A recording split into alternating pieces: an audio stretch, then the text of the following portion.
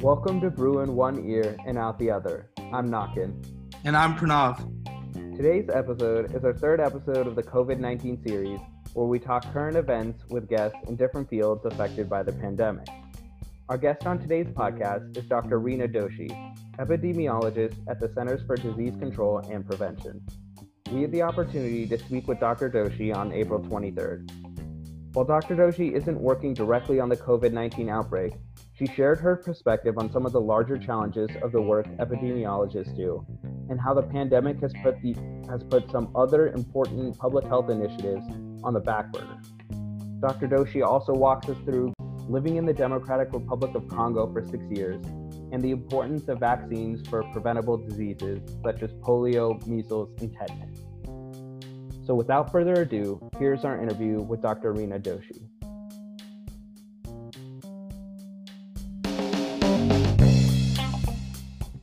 Hi, Dr. Doshi. Thank you for joining us on Brew in One Ear and Out the Other. Thanks for having me on the show. Because this is a UCLA-themed podcast, one of the things we wanted to do was ask one of the questions that current applicants have to answer as part of the general UCLA application. And we think it'll serve as a great introduction and way to connect with our listeners. So the prompt is, describe an example of your leadership experience in which you have positively influenced others, helped resolve disputes, or contributed to group efforts over time. Okay, that's a tough question. But I'd have to say that one of the things that I'm most proud about some of my work that I've done in DRC, with the UCLA DRC research program, is that it's really a training program for both UCLA students like myself. I started there when I was a student, but also for Congolese researchers. So what was really neat about our program is that we often took junior Congolese staff and trained them to work on epi fieldwork methodology that we learned, through our experiences, but also at our coursework at UCLA. So we really trained them to blossom just like us, like what we were doing, into field epidemiologists. So they also trained us too, and really helped us navigate the Congolese health system. We also encouraged them to publish and submit abstracts to international conferences like the Tropical Medicine Conference, and really try to support them and help them gain the experiences they wanted. So I'm really excited because during my time there, we had 2 laboratory directors. One recently began his PhD in public health in Japan with a full scholarship. And then our other lab director actually manages the entire lab network for the Ebola response in Eastern DRC right now. So it's been pretty exciting. Wow, it's great to see the impact. So let's go all the way back to Pepperdine. You were a major in psychobiology out there. What were you kind of thinking majoring in psychobiology? Did you know you wanted to do a career in sciences? What was your outlook into the future like? So I think I was just like any other science major. I started out as a biology major. I had some personal issues my freshman year of college. And so I decided that I needed to boost my GPA because I wanted to go to med school. And so I decided to start taking psychology classes, and I really, really liked them. And so I went to the chair of the psychology department, and I said to them, I really want to create this neuroscience major or psychobiology major that I had seen that other schools have, like UCLA I know has as an undergrad major. And they were like, that's great. Why don't you do that? And so I combined the 2 programs into one, psychology and biology, and created this degree, which I think I was the first student to do it, called physiological psychology. So I think that's when I really started thinking about public health. I kind of had an idea what epidemiology was, but I wasn't entirely sure. I still had medical school in my head, just like most aspiring public health students at that age. And so I decided, let me try this out, and then I will apply to MPH programs, Master in Public Health programs, and go from there. And that's kind of what led me to the career of public health. Speaking about an MPH, you ended up doing your MPH at Boston University in international health. And so what kind of drew you to an MPH, and why the focus on international health? So I kind of felt like my two majors at Pepperdine, the psychology and the biology, were as close as I could get to public health without really realizing it. And so it just seemed like the next logical step while I was trying to decide what I really wanted to do. And I knew that I wanted to do global health work. That was sure. And so I only looked at programs when I was applying that had a program in global health. And BU just seemed to make the most sense at that time. Their global health program was really strong. The department was the largest department at the school at the time. I'm not sure to this day. And so it just made sense for me. I wanted as much international experience as possible. And so after your time at BU, as kind of it's wrapping up, what were you thinking, and did you know you wanted to work for the CDC? Not necessarily. I wasn't exactly sure if at this point, I had started taking a lot of epidemiology courses. I realized that epidemiology was probably the direction I wanted to go to. And so I was still debating between medical school and doing a PhD program. So I applied to this fellowship program at CDC. At the time, it doesn't exist anymore, but it was called the James A. Ferguson Emerging Infectious Disease Fellowship. It was a really neat fellowship. It was 2 months. We got placed in a department, and I luckily got placed in the Global AIDS program department, where they hired me on, and I stayed for 2 years. And it was during that time that I really thought about which direction do I want to go. Do I want to go the medical school route, or do I want to go to the EPI route? And I guess that would be kind of helpful for students. It sounded like medical school was still in your mind, graduating Pepperdine, and then even after getting your MPH, kind of what was your thought process like? Ultimately, what were the key factors in deciding that medical school wasn't right for you? To this day, it's hard to say, but I like to talk about that and mention that medical school was on my mind, because I think especially 10 to 15 years ago, a lot of people were thinking, let me get an MPH first, and then maybe I'll go to medical school. And, I was one of those, so I like to be very honest about it. But I think I realized that I had these really focused interests in infectious diseases, particularly in these special pathogen diseases, such as Ebola or monkeypox. And I realized that whichever route I went, I would still be doing some form of epidemiology. And so that's when I started exploring epidemiology programs. And so during your time, your first stint with the CDC through that fellowship, and I guess maybe to take it back, could you explain to some of our listeners, the very remaining few who are not aware of what the CDC is, what they are and what they do? Sure. So CDC stands for the Centers for Disease Control and Prevention. So centers plural, there are quite a few centers that do different things all in public health. So really it's our US public health agency. Sure. And so why is it then not called the CDCP? Good question. No, I'm just pulling your leg there. I always had to ask. So during your time at the CDC, you got to work on the U.S. President's emergency plan. I think it's PEPFAR is the PEPFAR, yes. So what does a typical emergency plan look like? And what were some of the challenges in getting that and working through that? So we were funded by PEPFAR, so it's a little different. So what I was working on, I was actually working in a laboratory. So PEPFAR will supply, they fund a lot, pretty much much of the global HIV work all over the world. And one of the things that I was working on was taking new HIV rapid tests that test for the presence of antibodies, HIV antibodies, and actually validating them in the lab. So we had many, many samples, and we would test these new test kits that would come on the market and then approve them and say, yes, PEPFAR supported countries can use them or not. And then what were the specific countries that these kits went out to, and what was the process in figuring out which countries needed the kits? I assume there's a limited supply. I mean, it depended on the country. I mean, the countries were, they would purchase them themselves. So it depended, but they would be able to use PEPFAR money to buy these kits.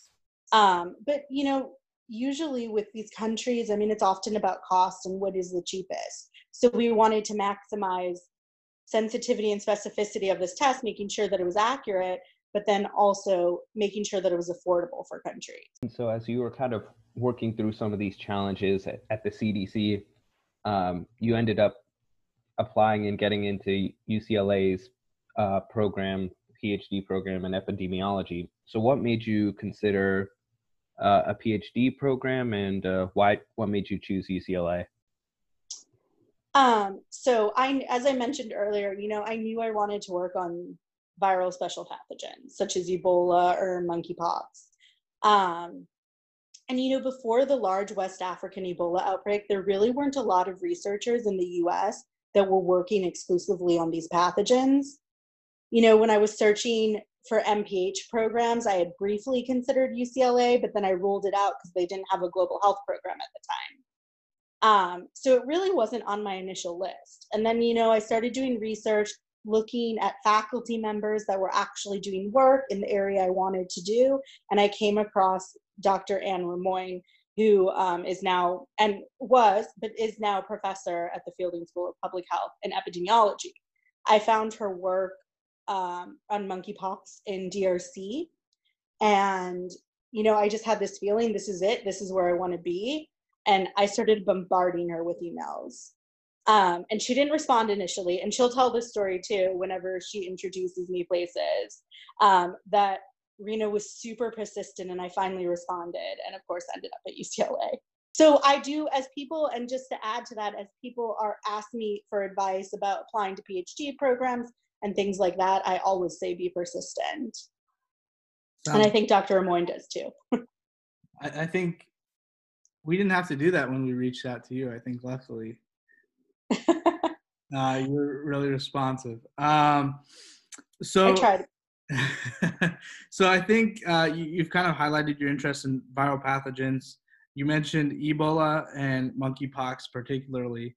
And then you had the chance, as you mentioned earlier, to work on immunizations in the DRC with respect to monkeypox. Can you talk a little bit about what makes those two pathogens that you've highlighted unique or fascinating to you? Yeah, it's hard to say. I mean, they come from, both come from this country, the Democratic Republic of Congo, where I ended up spending 4 years living and working, beginning my PhD. And it's just fascinating because all of these pathogens seem to have originated from there. And they're often very deadly, Ebola especially, monkeypox less so. They also both come from a zoonotic origins, meaning from animals. So the virus at some point jumped from animals to humans. And so I find that fascinating as well. And so tell us a little bit about some of the research you did in the DRC, and maybe a little bit about UCLA's program. Were you one of the few in your program to end up, traveling internationally and doing field level research, or is that common for PhD candidates? So I don't think at the time it was common. It has become more common. So one of Dr. Rimoin's students was a year ahead of me, and she left for DRC about a year before I did. And then I was slated to replace her, and she was going to come back and start working on her dissertation. But she ended up staying, and I'm so glad she did because I ended up having a support system. And she actually still lives there and is the country director for the UCLA DRC research program. So the plan was for me was to go for a year, and then during this year, craft my dissertation proposal, come back, and then maybe return to do my research. And I ended up really never coming back.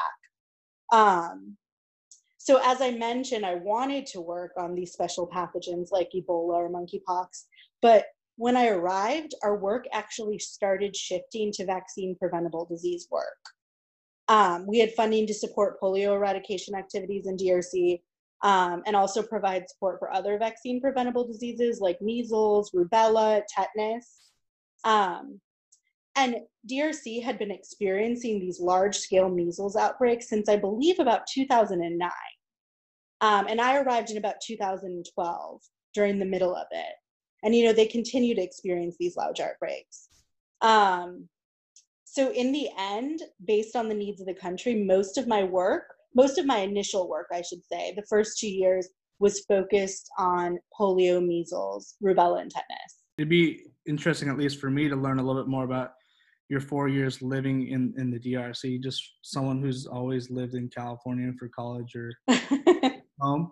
And then on the measles and vaccine preventable diseases front, I think in the US, it was declared eliminated, I think back in the 2000s, maybe late 90s. But in DRC, you mentioned that it was persistent throughout, the late 2000s. Maybe, your thoughts on that. And it looks like there might be a resurgence in measles in the US right now. Yeah, so let me start a little with my time, in DRC. So I remember arriving in Kinshasa in 2012. And I remember as we landed, it was completely dark. Obviously, there was some kind of electrical outage. And, I remember thinking, what am I getting myself into? I don't know when I'm going to go home next. And at the time, there was no tarmac for the plane to land. It just landed on gravel. So it was also a rough landing. Wow. Since there's a new airport and there is a beautiful tarmac, and the electricity, I would say, is probably better. But, living in DRC is challenging, but also it was amazing. The basic infrastructure is just not there. Electricity and water really are luxuries there. I lived in Kinshasa. It's the capital. There are over 12 million people there. But I lived in the expat part of town. I moved 3 times in 4 years for various reasons. And, the first apartment I lived in was on a power line with really inconsistent electricity. We often didn't have electricity at night, which was very annoying. And it also meant our water was affected because the water pump couldn't function when there was no electricity. And so I remember once we went a whole week without water, and I joined a gym just so I could shower. And then the next week we broke our lease and moved. So, there were still challenges even living in the expat part of town.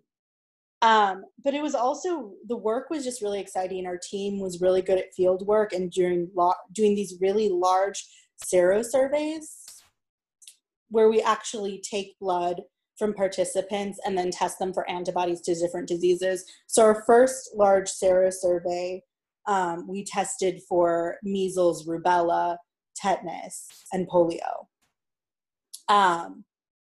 So it was a pretty exciting time. And just back to answering the question about whether students go there, since we started, me and the current country director were the first 2 people there. And now I think they've had over 10 students that have spent time there, not necessarily lived there for years at a time, but had spent summers there or a semester there. We've even allowed medical students to do rotations there for the summer if they're interested. So it's expanded outside of the School of Public Health to also other programs at UCLA. Addressing the measles comment and right. preventable diseases, curious on your thoughts there. So because there was this large outbreak of measles, it made sense that my dissertation would be focused on measles. And that's what I ended up spending the last couple of years of my time in DRC working on. I worked really closely with the Ministry of Health, which is, the country's national health department, to craft something that they were interested in, and really they hoped would help them figure out why this outbreak was going on. And one of the things I did was a vaccine effectiveness study. So it looked to see if in a field setting, the vaccine was actually effective. And, I wasn't actually taking the vaccine and testing it. So we can't say for sure what was going on. But using some of the country's surveillance data, we were able to calculate an estimate of the vaccine effectiveness. And the measles vaccine is a really effective vaccine. The efficacy is approximately 95%. And our study showed that the effectiveness was closer to 70%, 75%, depending on the year. And so that could partially explain some of the outbreaks. We can't say for sure because, again, we weren't testing the vaccine to see if there was any issues. But as I mentioned earlier, DRC is challenging because of the issues of electricity and water and things like that. And so that affects their ability to take the vaccine and move it to some of these remote locations. DRC is the size of Western Europe. And so the logistics of moving vaccine that requires a cold chain, meaning the vaccine needs to be kept at a certain temperature, and moving it into these remote parts of the country where sometimes there are even no roads, can be very challenging. And that can also decrease the potency of the vaccine. So that was one hypothesis that we came up with for why there might be ongoing measles outbreaks. I mean, the main thing though to mention is that the routine immunization program, that is when children should go into a health center to get vaccinated, is just not strictly enforced. It's hard to get people to bring their kids to facilities that may be really far away or difficult to access. And so the kids may miss their vaccine. And if they're not protected, that's when you're going to start seeing these large outbreaks. So there's a couple of reasons why this is happening and just a couple of hypotheses. But the main reason is that this routine immunization system needs to be strengthened. And that's kind of what my current position is. Not focused specifically on measles, but our entire group, the Global Immunization Division, works to focus on strengthening these routine immunization systems so that all of these children are vaccinated. So I guess what would be helpful is you talked about Kinshasa and its population of 12 million. How was the DRC organized and what was its local economy like? So Kinshasa is the capital, yeah, as you mentioned, and the population is likely over 12 million. They actually haven't done a census in a really long time, so it's hard to say what the exact population is. But then there's all of these smaller, villages throughout the country that are in these very remote areas. And so oftentimes the only way to get to them might be through the main trade would be done through probably the rivers. And then also flights if there's an airport in that area. So in these remote areas, is trade occurring? Not so much, no. Right off of the river, you'll see pockets of trade activities. And then in the larger cities, you'll also see it, but in the remote areas, no. And so it's hard for people to even access them. Measles is often done through mass campaigns, measles vaccination. And sometimes if people can't access some of these areas, they may overlook them completely. And that's when kids don't get vaccinated. And so as you were kind of working through a lot of these challenges in terms of helping inform the local government, partnering with other NGOs, your time at UCLA was probably coming up, and you ended up staying after finishing your degree for a couple more years. What kind of inspired that? And did you know that, were you thinking you were going to stay in the DRC long term? Yeah, so back in 2014 through 16, during the large West African Ebola outbreak, a lot of people don't realize that there's actually a really small Ebola outbreak, in the western part of DRC in the Equator province. And so that happened while I was there. And then about a year later, we received funding to do a serosurvey and collect blood from survivors, Ebola survivors.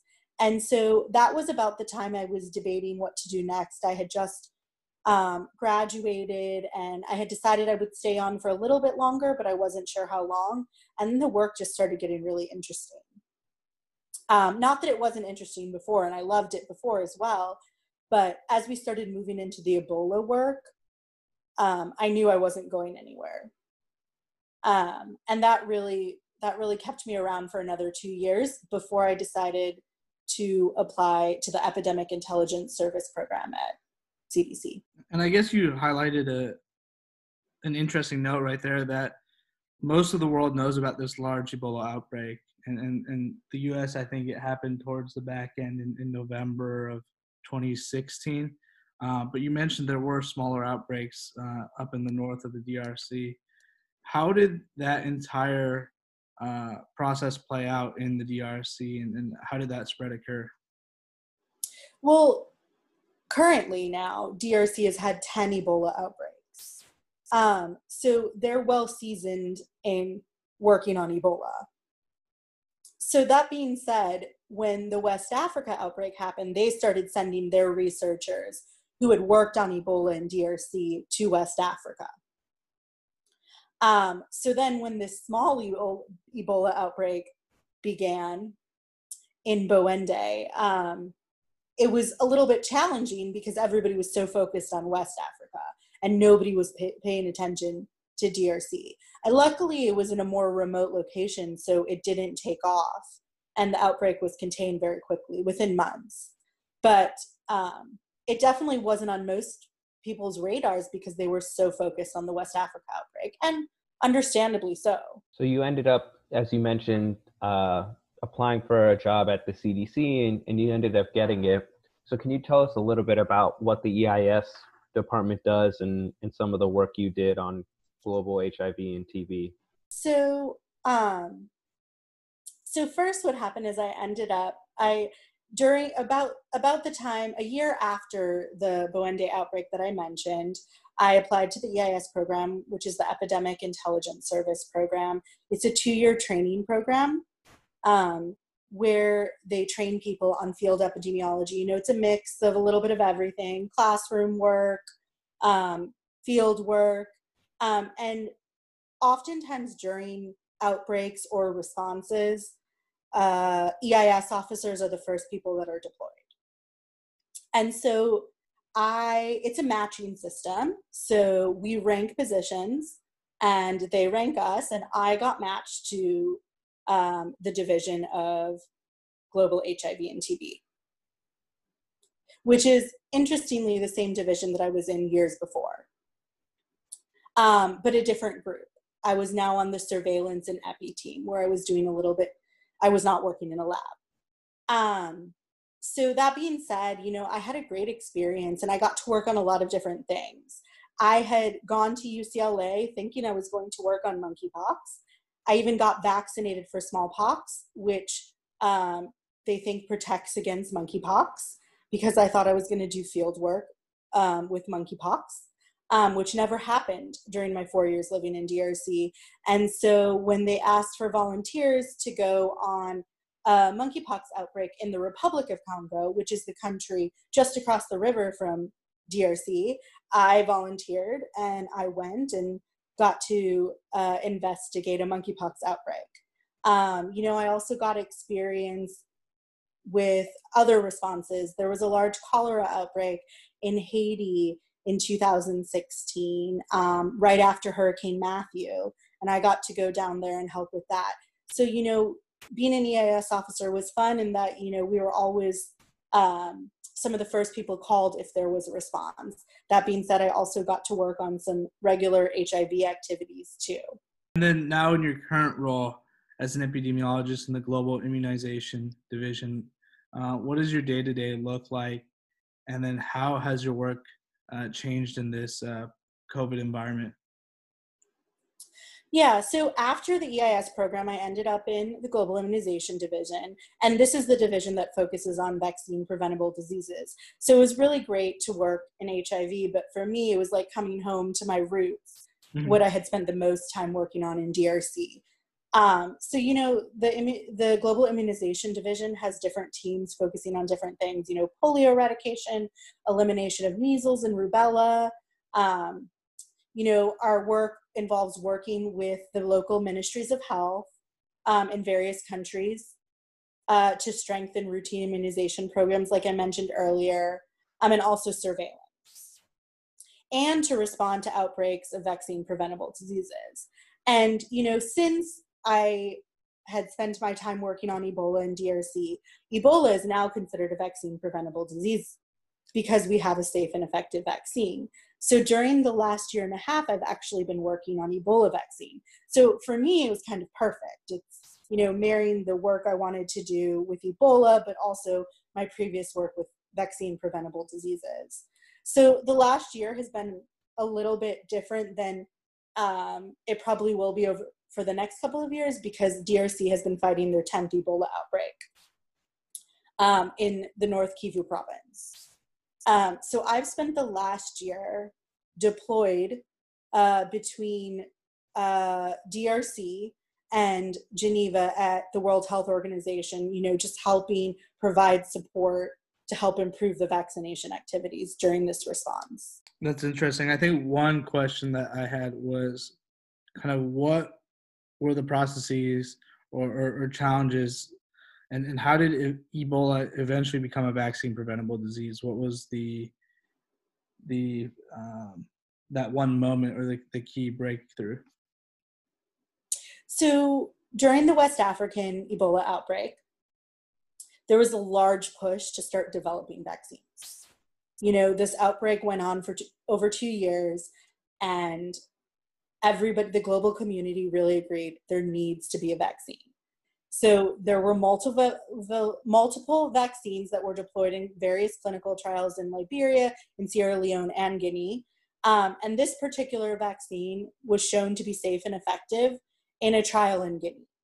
So when Ebola hit again in the northwestern part of DRC in 2018, in Equator again, a little bit of a different location, they decided to deploy the vaccine on a compassionate use basis, meaning that the vaccine isn't licensed, but we will administer it if the individual agrees to accept the vaccine and sign an informed consent and things like that. And so they deployed it.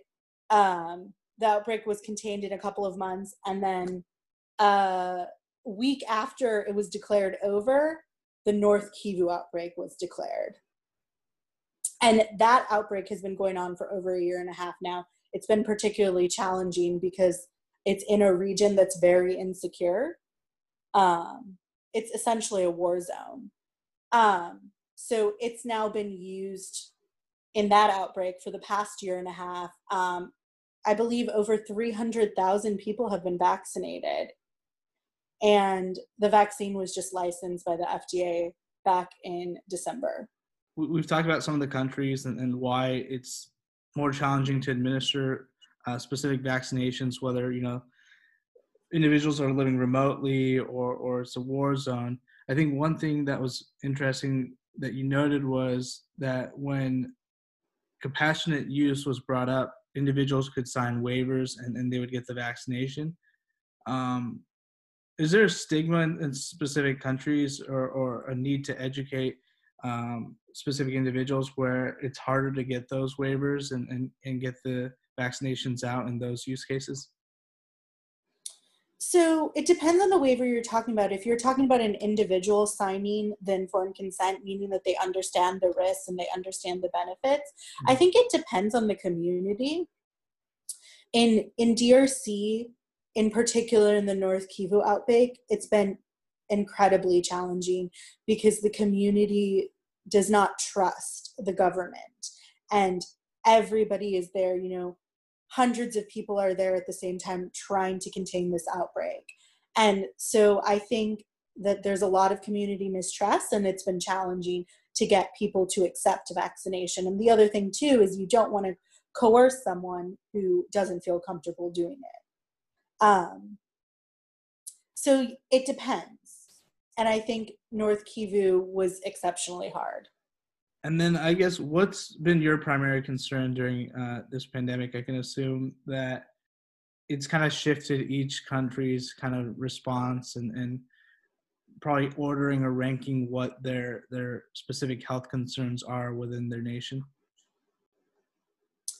Yeah, I mean, you had also asked that question, how has your work changed? And I mean, countries are at various stages in their own epidemic right now. I think a lot of the African countries that I tend to support have learned from the US and Europe and Asia and really started these containment efforts early. In DRC, for example, there's less than 400 cases at this time of COVID-19. But because countries are so focused on these containment efforts, some of the daily work is really being postponed. You know, we're going to see many polio campaigns postponed and measles vaccination campaigns postponed. And when this is all over, we're going to have a lot of work to do. And it makes our work really important. And if you can comment, I'd be curious to learn kind of how have you been planning for post-COVID and dealing with that work that's going to be there? You know, I mean, just keeping in contact with countries, just to see where they are at the various stages. But as I mentioned, I mean, the countries are also overwhelmed with their own outbreak. So it's hard. One of the things I did want to ask about is the WHO, so the World Health Organization. So recently they've been in the news because the current administration has threatened to pull all funding from them, and they've even been blamed for a lack of transparency and not shutting down China sooner. And you have experience working with the WHO during your time in Kinshasa, and wanted to get your take on how they've partnered with you and what their responsibility was during that time, and if you think that they were an effective partner. You know, WHO has been one of our partners since the beginning, I believe, and they were one of our UCLA partners and still are, and a CDC partner as well. And their work is important. I mean, they're currently working on Ebola. I mean, they're the co-leads with the government working on Ebola right now in the North Kivu outbreak. You know, they work on measles, they work on polio. They're working on outbreaks across the world. So it's important that they continue to be able to work on those. And then before we kind of go to our final questions, I guess, from your perspective, what would be your advice to any student who's maybe entering UCLA as a psychobio major? I looked up Pepperdine doesn't have it, Okay. unfortunately, or entering UCLA on the MPH side, or entering UCLA on the PhD side to and has interest in what you're doing or in epidemiology. You know, I think it's important to think about your interests, and especially if you're considering doing a PhD program, to really know it's the direction you want to go and what you really want to do. I always tell people, if you're not sure, then you're not ready to do it.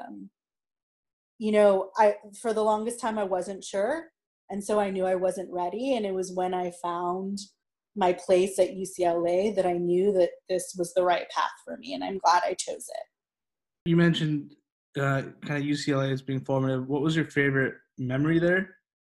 And who would you say is your favorite UCLA Bruin? I think I have a lot of favorite memories, but my most memorable ones are from... We can go top two. My time in Kinshasa, especially when Dr. Amoyne was actually there. You know, she would make frequent visits. throughout the year. And it was fun because it was exciting because it was me, the country director, Nicole, and Dr. Amoyne sitting around, planning for these large studies. And it was a time where you got to know each other, and I made really close friends out of that. And also some of our dinner dates and our nights in Kinshasa, just enjoying a bottle of wine at a restaurant.